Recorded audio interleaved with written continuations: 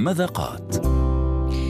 الجميل في الموضوع أصدقائي هو أننا ننتقل من مكان إلى مكان، ونحن دائما في باريس من استديوهات مونتي كارلو الدولية. نحيي المتخصصة في المطبخ السويدي دانيا. محمد، صباح الخير شيف. صباح الخير حنان. صباح الخير. صباح الفل والياسمين، كيفك؟ الحمد لله بخير، كيفك انتي؟ سافا الحمد لله. قولي لي، في السويد يشربوا قهوة الصبح ولا لا؟ طبعا القهوة السويدية شيء كتير مقدس عندهم بالصبح. يعني في قهوة سويدية مختلفة تماما عن باقي أنواع القهوة اللي بنعرفها مثلا؟ ايه صحيح، وبعدة انواع وإلها عدة اسماء ومسميات. لا لا لا لا، خلاص هذه بدها فقرة خاصة عن القهوة السويدية. شو رأيك شيف؟ ان شاء الله بإذن الله لاحقا. اوكي شيف دانيا، اليوم سنتحدث عن الباستا بالسلمون مع صلصة معينة.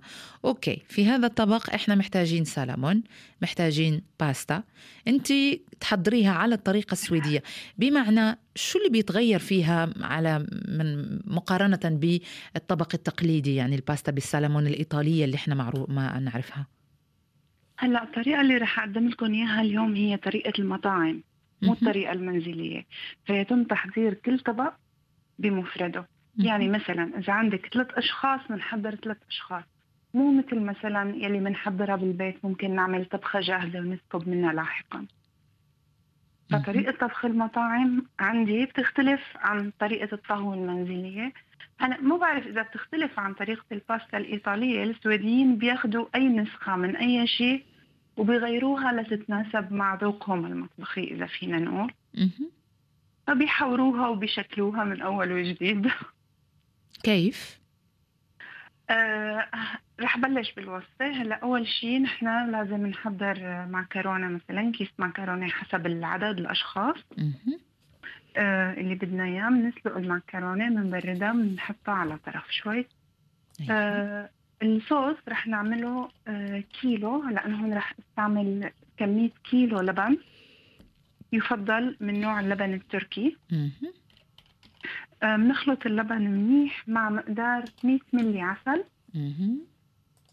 ومقدار برش 4 لايم، اللايم الأخضر. أنا هون بحب أضيف ليمونة صفرة كمان البرش. وبنعصر عدد 3 حبات لايم أخضر مع حبة ليمون أصفر. بنخلط اليوغورت مع اللايم والليمون والعسل، وممكن نضيف رشة ملح ورشة فلفل أبيض ورشة فلفل أسود في حين الرغبة. هلا دائما الصوصات البيضاء نحن ما بنضيف لها أي نوع بهارات لونها غامق، لكن ممكن حسب الرغبة. في ناس إذا بتحب طعم الفلفل الأسود أوكي. هلا منجيب في مثلا الشيء اللي بدنا نحضر فيه.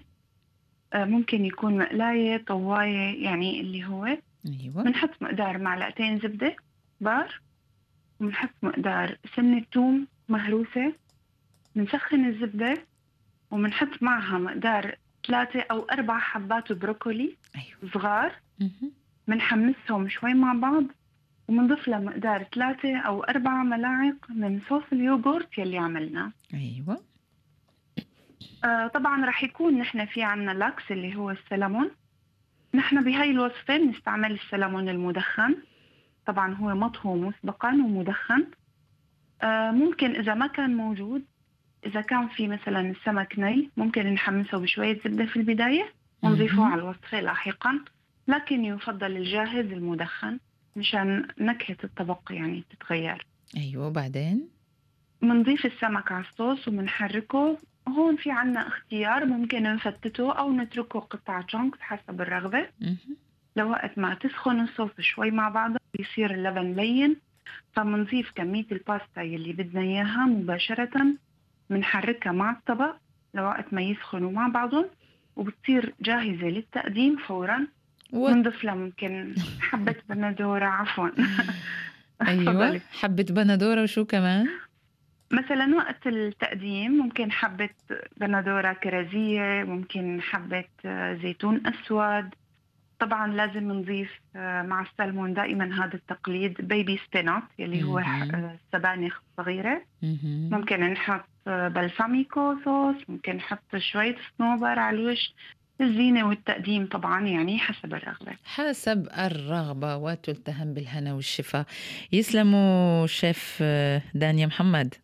الله يسلمك، إن شاء الله يكون عجبتكم الوصفة. والله شوفي، إذا كان على الطريقة السويدية، كل ما أعرفه عن المطبخ السويدي إنه هو شوية دسم، يعني شوية بيحبوا الدسامة، لا؟